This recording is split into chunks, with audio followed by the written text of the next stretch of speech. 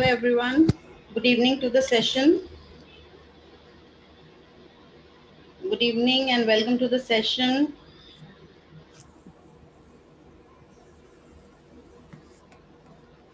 Hope you people are enjoying the sessions which are being taken. जो कल topic हुआ वो आप लोगों को इंटरेस्टिंग लगा हो और आप लोगों ने कुछ नया सीखा हो टॉपिक्स के through. Hello everyone. Good evening to the session.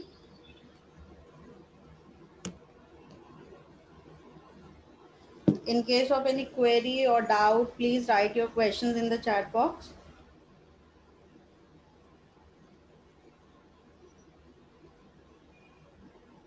My video and audio are visible and audible to you.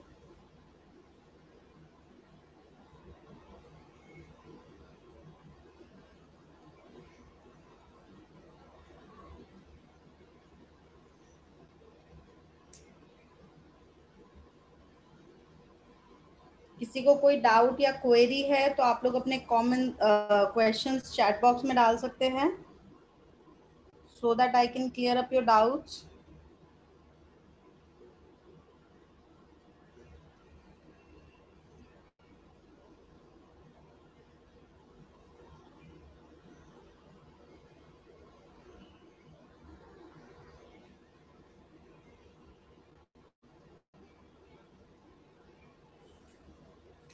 कल मैंने आप लोगों को मल्टी करेंसी ट्रांजैक्शन बताया था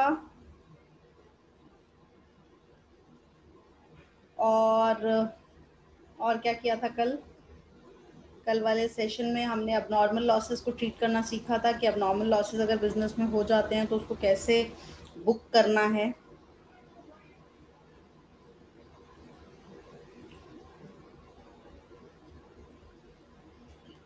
आज मैं आप लोगों को जॉब वर्क से रिलेटेड ट्रीटमेंट कैसे करना है टैली पर वो बताऊंगी. तो नया टॉपिक शुरू करने से पहले अगर आप लोगों के कोई डाउट या क्वेरीज हैं तो प्लीज आप लोग पूछ सकते हैं.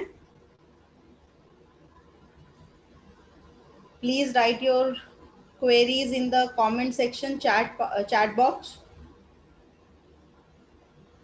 जी बीआरएस भी हुआ था कल.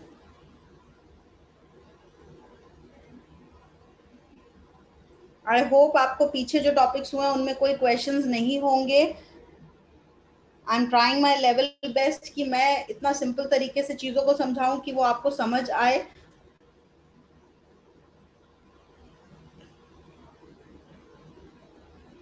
मैंने ड्राइंग्स बताया था कमलेश जी.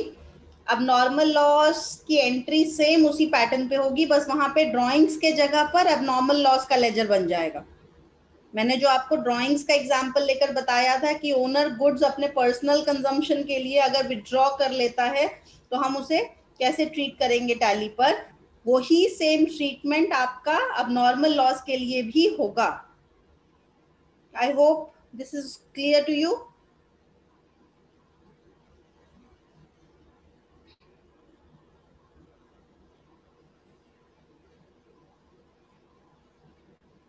ओके चलिए तो जॉब वर्क की बात करते हैं. मैंने अभी बताया कि आज हम लोग जॉब वर्क से रिलेटेड ट्रांजैक्शंस को एंटर करने वाले हैं. तो सबसे पहले ये समझ लेते हैं जॉब वर्क होता क्या है. जब हम जॉब वर्क बोलते हैं तो बेसिकली क्या करना है, हमें माल कोई और लाकर दे रहा है, वो माल हमारा नहीं है. The stock we will get from somebody and we just need to put our efforts or our some inputs. For example, अगर हम टेक्सटाइल इंडस्ट्री की बात करें तो टेक्सटाइल मिलों में कपड़ा जब बनता है, कपड़ा रेडी मिल में हुआ पर उसको कलर करने के लिए वो डायर के पास भेजा जाता है.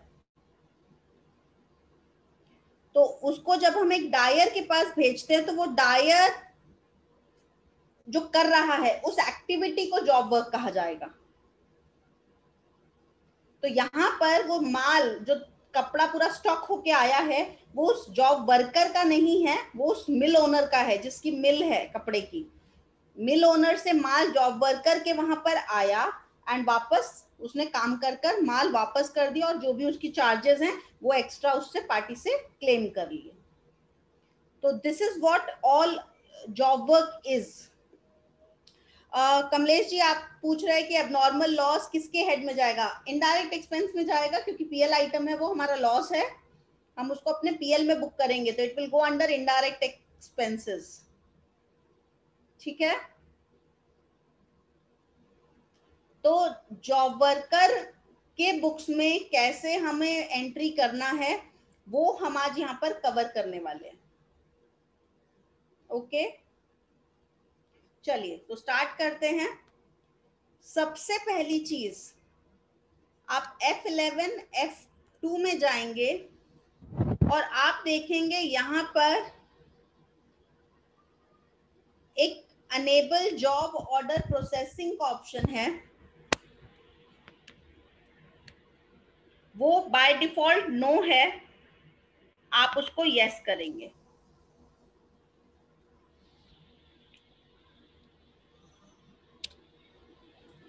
साथ में ये मटेरियल इन मटेरियल आउट मैंने पहले से यस किया हुआ है, वो यस ही है, अगर आपका नो है तो आप इसको भी यस करेंगे।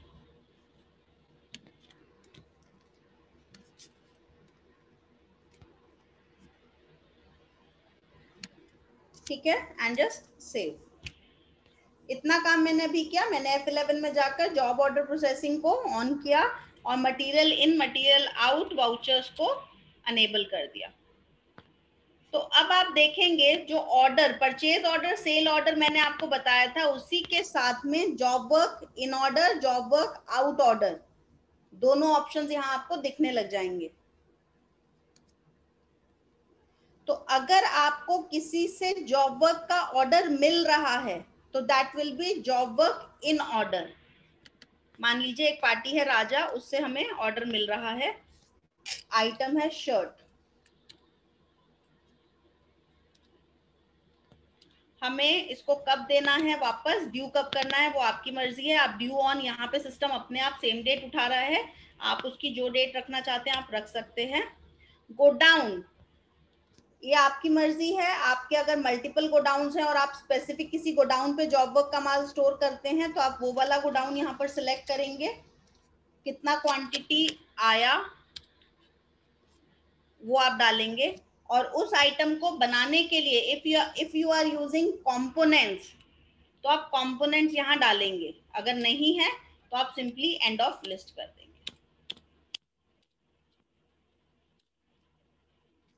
ठीक है, आफ्टर दैट इन्वेंट्री वाउचर में जाकर आपको सेम पार्टी से मटेरियल इन करना है, जो भी नाम से आपका मटेरियल था, और उसी गोडाउन में मैं डाल रही हूं जहां पर मैंने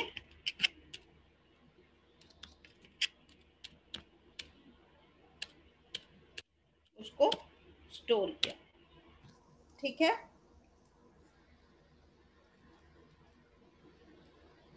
इसके बाद में आपने जब फैक्ट्री में जॉब वर्क शर्ट रिसीव कर लिए, उन शर्ट्स पे जॉब वर्क जो भी करना था, डाई का काम हो सकता है, बटन लगाने का काम हो सकता है, जो भी वर्क ऑर्डर आपने लिया है पार्टी से, आप वो सारा वर्क ऑर्डर प्रोसेस करेंगे एंड आप पार्टी को एक सेल इनवॉइस रेज करेंगे।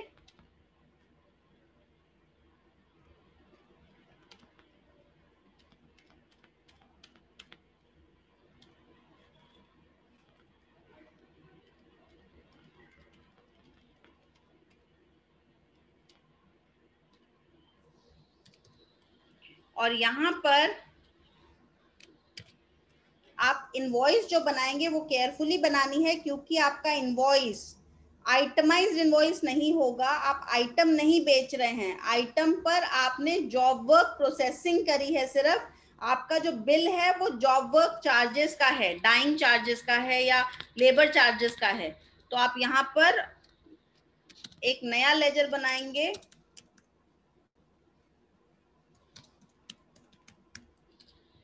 डायरेक्ट इनकम या indirect income depending upon the income, जो भी आपके लिए है वो इनकम, और उसको लेजर बनाकर जितना भी आपको जॉब वर्क चार्ज करना है आप चार्ज कर लेंगे। ये कॉस्ट सेंटर फिर से ऑन है इसलिए आ रहा है, ये नो कर देते हैं क्योंकि मुझे कॉस्ट सेंटर की जरूरत यहाँ पर नहीं है। और इसको सेव कर देंगे। ठीक है, और साथ में एक मटेरियल आउट करेंगे उसी पार्टी को जिस पार्टी से हमें माल मिला था।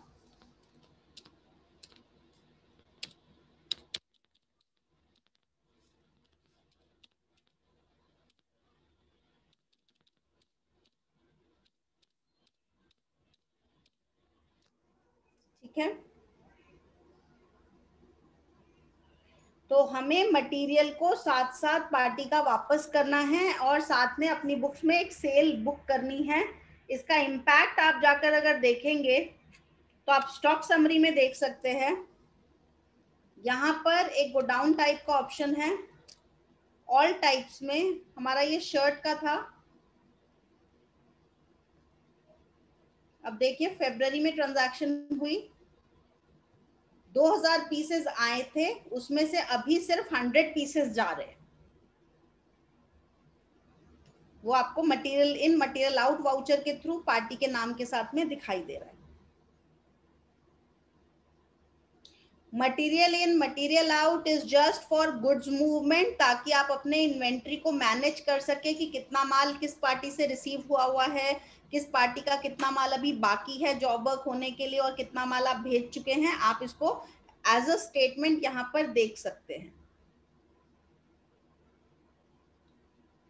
ठीक है,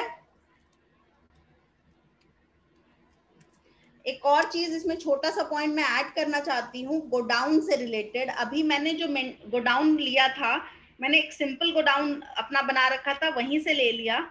नॉर्मली अगर आप जॉब वर्क के लिए कोई गोडाउन बनाएंगे तो आप जो भी नाम उसका रखना चाहते हैं, मान लीजिए अभी के लिए मैं गोडाउन एट लक्ष्मी नगर डाल देती हूँ। यहाँ पर आप देख सकते हैं नीचे दो ऑप्शन आते हैं, use for our stock with third party stock with us. आप इसको यस कर दीजिए, तो ये गोडाउन थर्ड पार्टी स्टॉक के लिए हो गया। ओके, तो ये एक ऑप्शन होता है, ये नॉर्मली हम नो रहने देते हैं, बट अगर हमें स्पेसिफिकली कोई गोडाउन पार्टी स्टॉक के लिए रखना होता है तो हम उसको यस कर देते हैं, ताकि हमें रिपोर्ट्स में वो उसका इम्पैक्ट दिखाई दे। अब आप इसको दूसरी तरीके से भी देख सकते हैं। स्टेटमेंट ऑफ इन्वेंट्रीज में जाएंगे,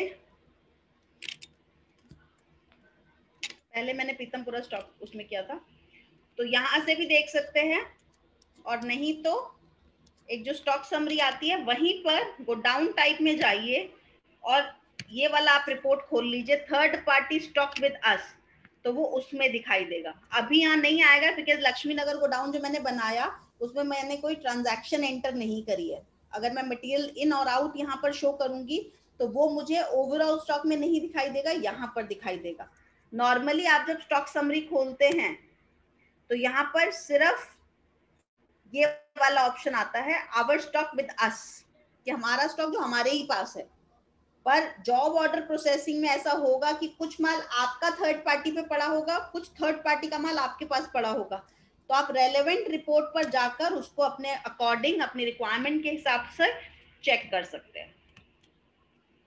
सो स्टॉक यहाँ पर सबसे इंपॉर्टेंट होता है। एंट्रीज बहुत सिंपल है, एंट्रीज का कोई इंपॉर्टेंस नहीं है इतना, बट जो मेन चीज है कि वो स्टॉक ट्रीटमेंट आप सही से करें। ठीक है, स्टेटमेंट ऑफ इन्वेंट्री में अलग अलग रिपोर्ट्स बनती हैं, आप अपनी रिक्वायरमेंट के हिसाब से कौन सी रिपोर्ट चेक करना चाहते हैं आप वो देख सकते हैं। किसी ने एक एजिंग एनालिसिस एक दिन बोला था कि एजिंग एनालिसिस कराइएगा, तो एजिंग एनालिसिस यहाँ पर आपका दिखाई देता है, जिसमें आपको स्टॉक की एज दिखाई देती है कि कितना पुराना स्टॉक कब से आपके पास पड़ा हुआ है, नेगेटिव हो गया है या मोर देन 45 डेज है, मोर देन 45 to 90 डेज के बीच में है। आप एजिंग पीरियड्स को इस तरीके से चेंज भी कर सकते हैं। ये किसी ने आई डोंट रिमेम्बर किसने पूछा था, बट एजिंग के लिए किसी ने बोला था कि आप एजिंग एनालिसिस कराइएगा। तो एजिंग एनालिसिस में बेसिकली आपको करना कुछ नहीं है, ऑलरेडी यहाँ पर जो आप सेल परचेज या स्टॉक की इन आउट करेंगे उसके मदद से एजिंग एनालिसिस रिपोर्ट खुद बनती रहेगी, बस आप उसको थोड़ा बहुत मॉडिफाई कर सकते हैं as per your requirement.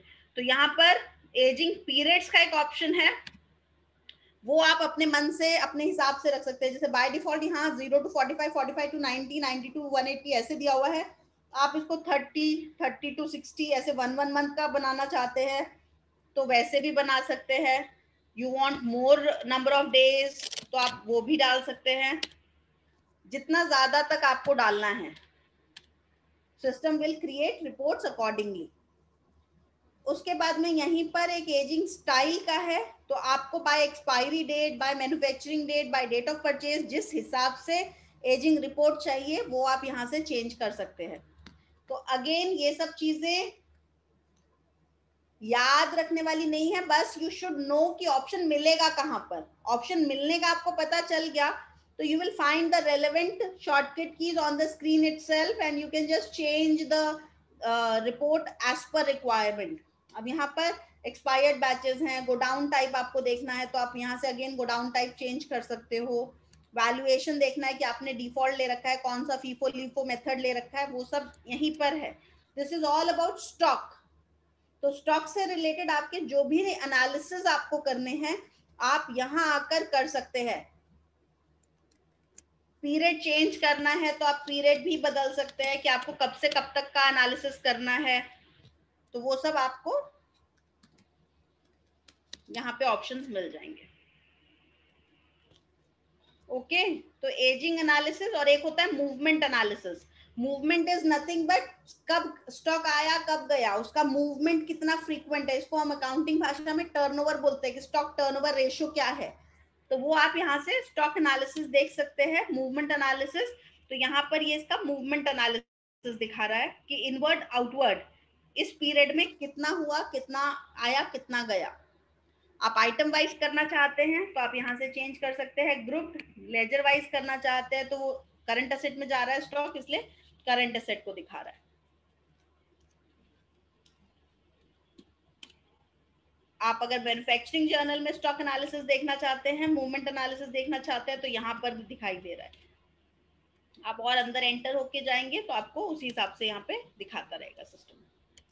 All these reports can be taken into Excel, PDF, whatever format you want to, Alt कर आप Alt करिए सिंपल, और आप PDF या Excel जिस भी फॉर्मेट में फाइल चाहते हैं वो फाइल चेंज हो जाएगी and that will be available to you as per your requirement.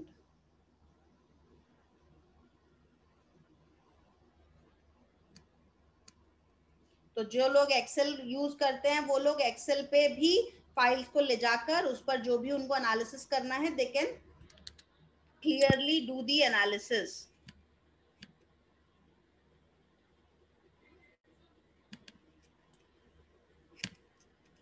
ये देखिए एक्सेल एनालिसिस आ गया, एक्सेल पे रिपोर्ट आ गई और वो एक्सेल पे आपको विजिबल हो रही है। यहाँ पर मेरे पास लिमिटेड स्टॉक था इसीलिए यहाँ पर लिमिटेड दिखाई दे रहा है, बट अगर आपका स्टॉक ज्यादा वैरायटी हो तो ये रिपोर्ट बहुत लेंदी होगी जो कि मैन्युअली करना मुश्किल रहता है, इसीलिए हम एक्सेल का इस्तेमाल करते हैं।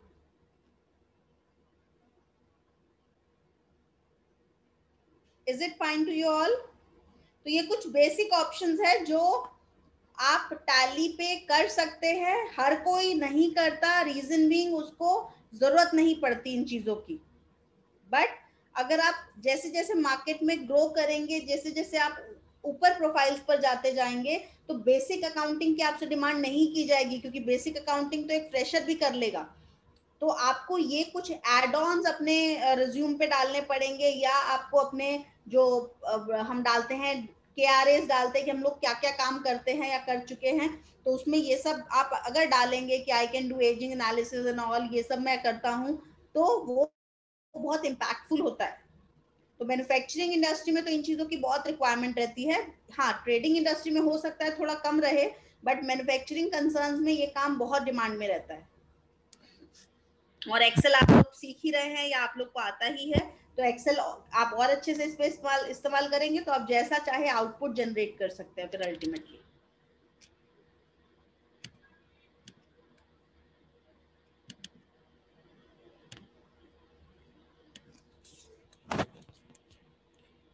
मैंने बहुत सारे ऑप्शंस ऑब्वियसली नहीं बताए हैं बिकॉज एक एक ऑप्शन बताना थोड़ा सा मुश्किल रहता है, बट हाँ, when you open Tally just try to explore, go to every single option and just find out what all reports and what all registers are there in on tally जो आप कहाँ कैसे यूज कर सकते हैं।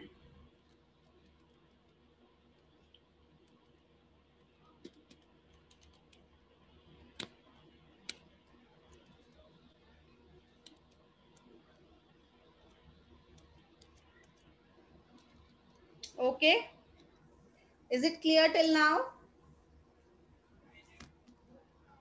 Balance sheet आज तक मैंने टैली पर आप लोगों को खोलकर नहीं बताई है, बट हाँ अभी मैं बैलेंस शीट से रिलेटेड एक दो चीजें बताने वाली हूँ। तो इसके लिए बैलेंस शीट पे आते हैं। बैलेंस शीट ऑब्वियसली खुद बनती है टैली पर, हमें कुछ नहीं करना, बेसिक अकाउंटिंग अपनी सही रखनी है, फाइनेंशियल अपने आप बनते हैं, पीएल बैलेंस शीट दोनों रेडी हो जाएगा।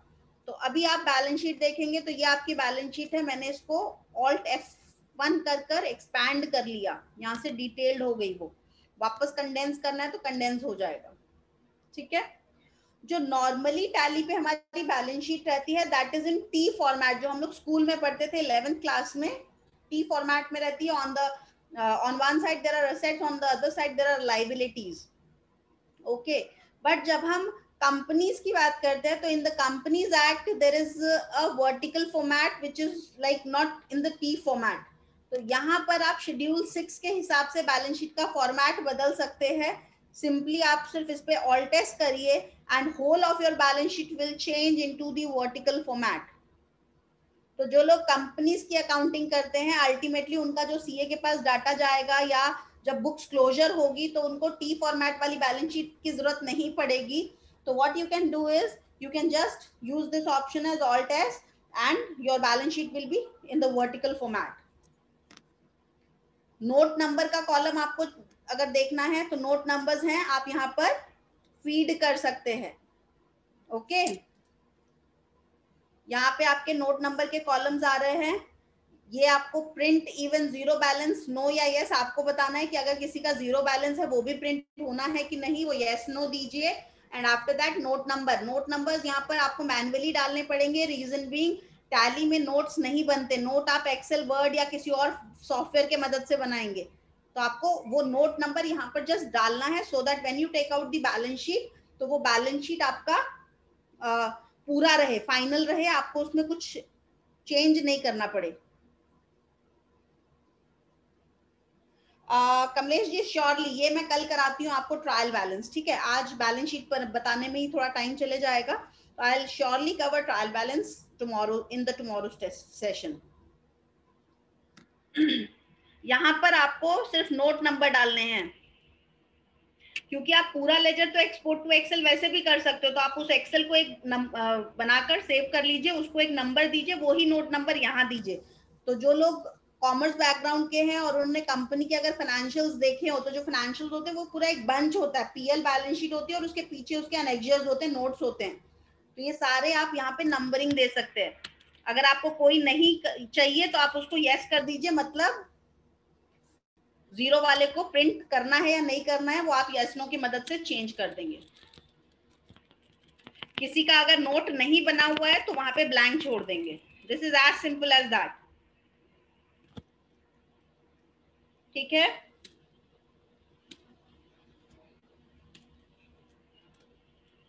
हम लोग मैंने जो कंपनी ये बैलेंस शीट बनाई है मैंने, क्योंकि एक सोल प्रोप्राइटर की बैलेंस शीट बनाई है तो इसमें मेरा शेयर कैपिटल वगैरह में कुछ नहीं डला हुआ है। आप देख सकते हैं सिंपली यहाँ दिखाई दे रहा है कि जो subscribed and fully subscribe paid share capital, subscribed and not fully paid blank है, और अनग्रुप्ड शेयर कैपिटल पड़ा हुआ है। ओके, बिकॉज मेरा लेजर नॉर्मल अंडर कैपिटल बना हुआ है। यहाँ देखिए जो ये लाइबिलिटीज हैं वो अदर करंट लाइबिलिटीज में जा रही हैं, और as per as per companies act जहां जिसको जाना चाहिए वो सिस्टम अपने आप उसको चेंज कर देगा. You don't need to bother, you don't need to रट्टाफाई the balance sheet as per companies act, क्योंकि the Tally software will automatically classify the ledgers accordingly. अब यहाँ पर आप देख सकते हैं क्योंकि अनग्रुप्ड है, अगर मैंने इसको टैंजिबल इंटैंजिबल में किया होता तो उसके हिसाब से आ रहा होता, नहीं तो नहीं आ रहा है. अगर आप डिटेल्स डालना चाहते हैं तो यहाँ पर आप डिटेल्स भी डाल सकते हैं.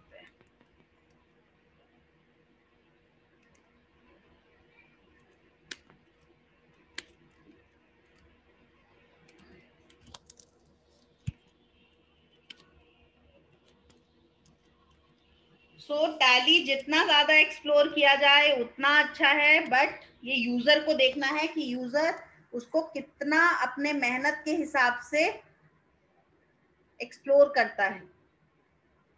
अगर हम ये चाहेंगे कि कोई हमेशा हमें सिखाता रहे तो बहुत मुश्किल होगा, क्योंकि एक सॉफ्टवेयर रेगुलर अपडेट्स के साथ चेंज होते रहता है, and it is quite impossible for you people to always get training from somebody. तो आपको खुद अपने आप में बेसिक्स आपको सीखने होंगे, बट उसके बाद में you can be self sufficient अगर आप उसको खुद से अपने आप नॉलेज एनहांसमेंट के लिए पढ़ते रहें और सीखते रहे. तो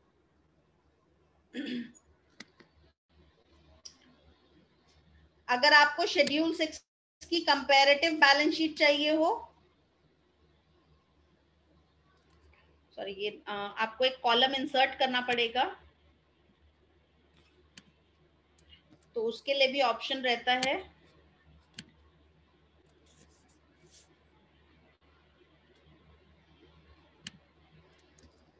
और आप वो डाल सकते हैं इसके अंदर. ये आपका फिगर्स के लिए हो गया कि फिगर्स थाउजेंड्स एंड लैक्स कैसे लेना है.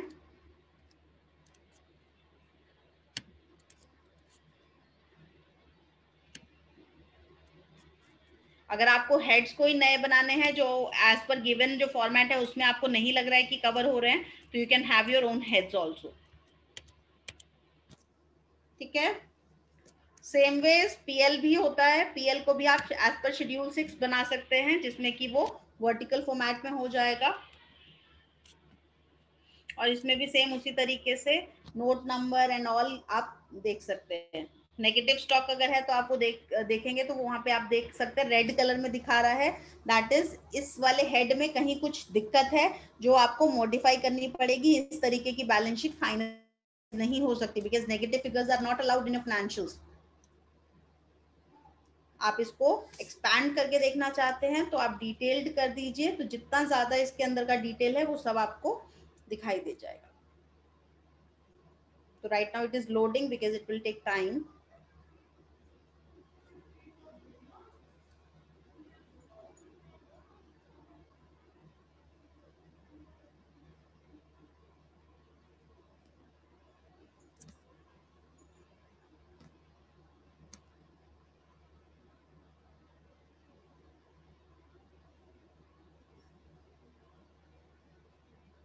I think my tally is hanging because of some load error, loading or what.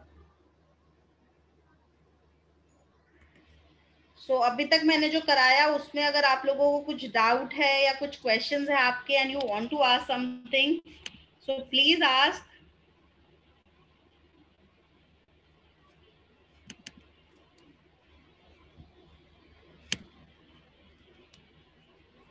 Tally अभी मुझे दोबारा रीओपन करना पड़ेगा बिकॉज टैली मेरा क्लोज हो गया है.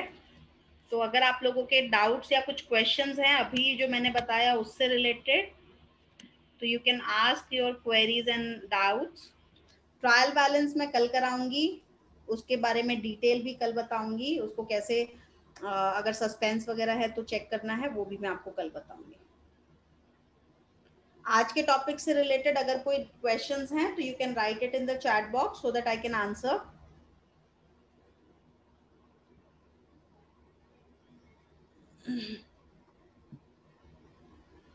Please ask your queries if you have any.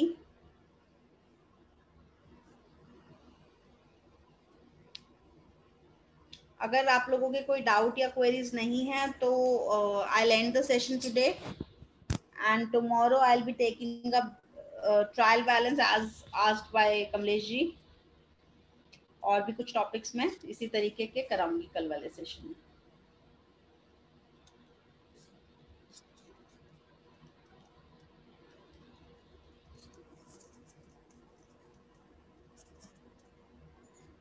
कोई क्वेश्चन या डाउट आप लोगों का जो आप लोग पूछना चाहते हैं, कुछ क्वेरीज अगर हैं तो प्लीज चैट बॉक्स में डालिए, अगर नहीं है तो I am ending this session because that's all from my side for today. We will meet tomorrow again at 7 o'clock in the evening with new topics on Tally. Okay, then I'm ending the session. Thanks for watching.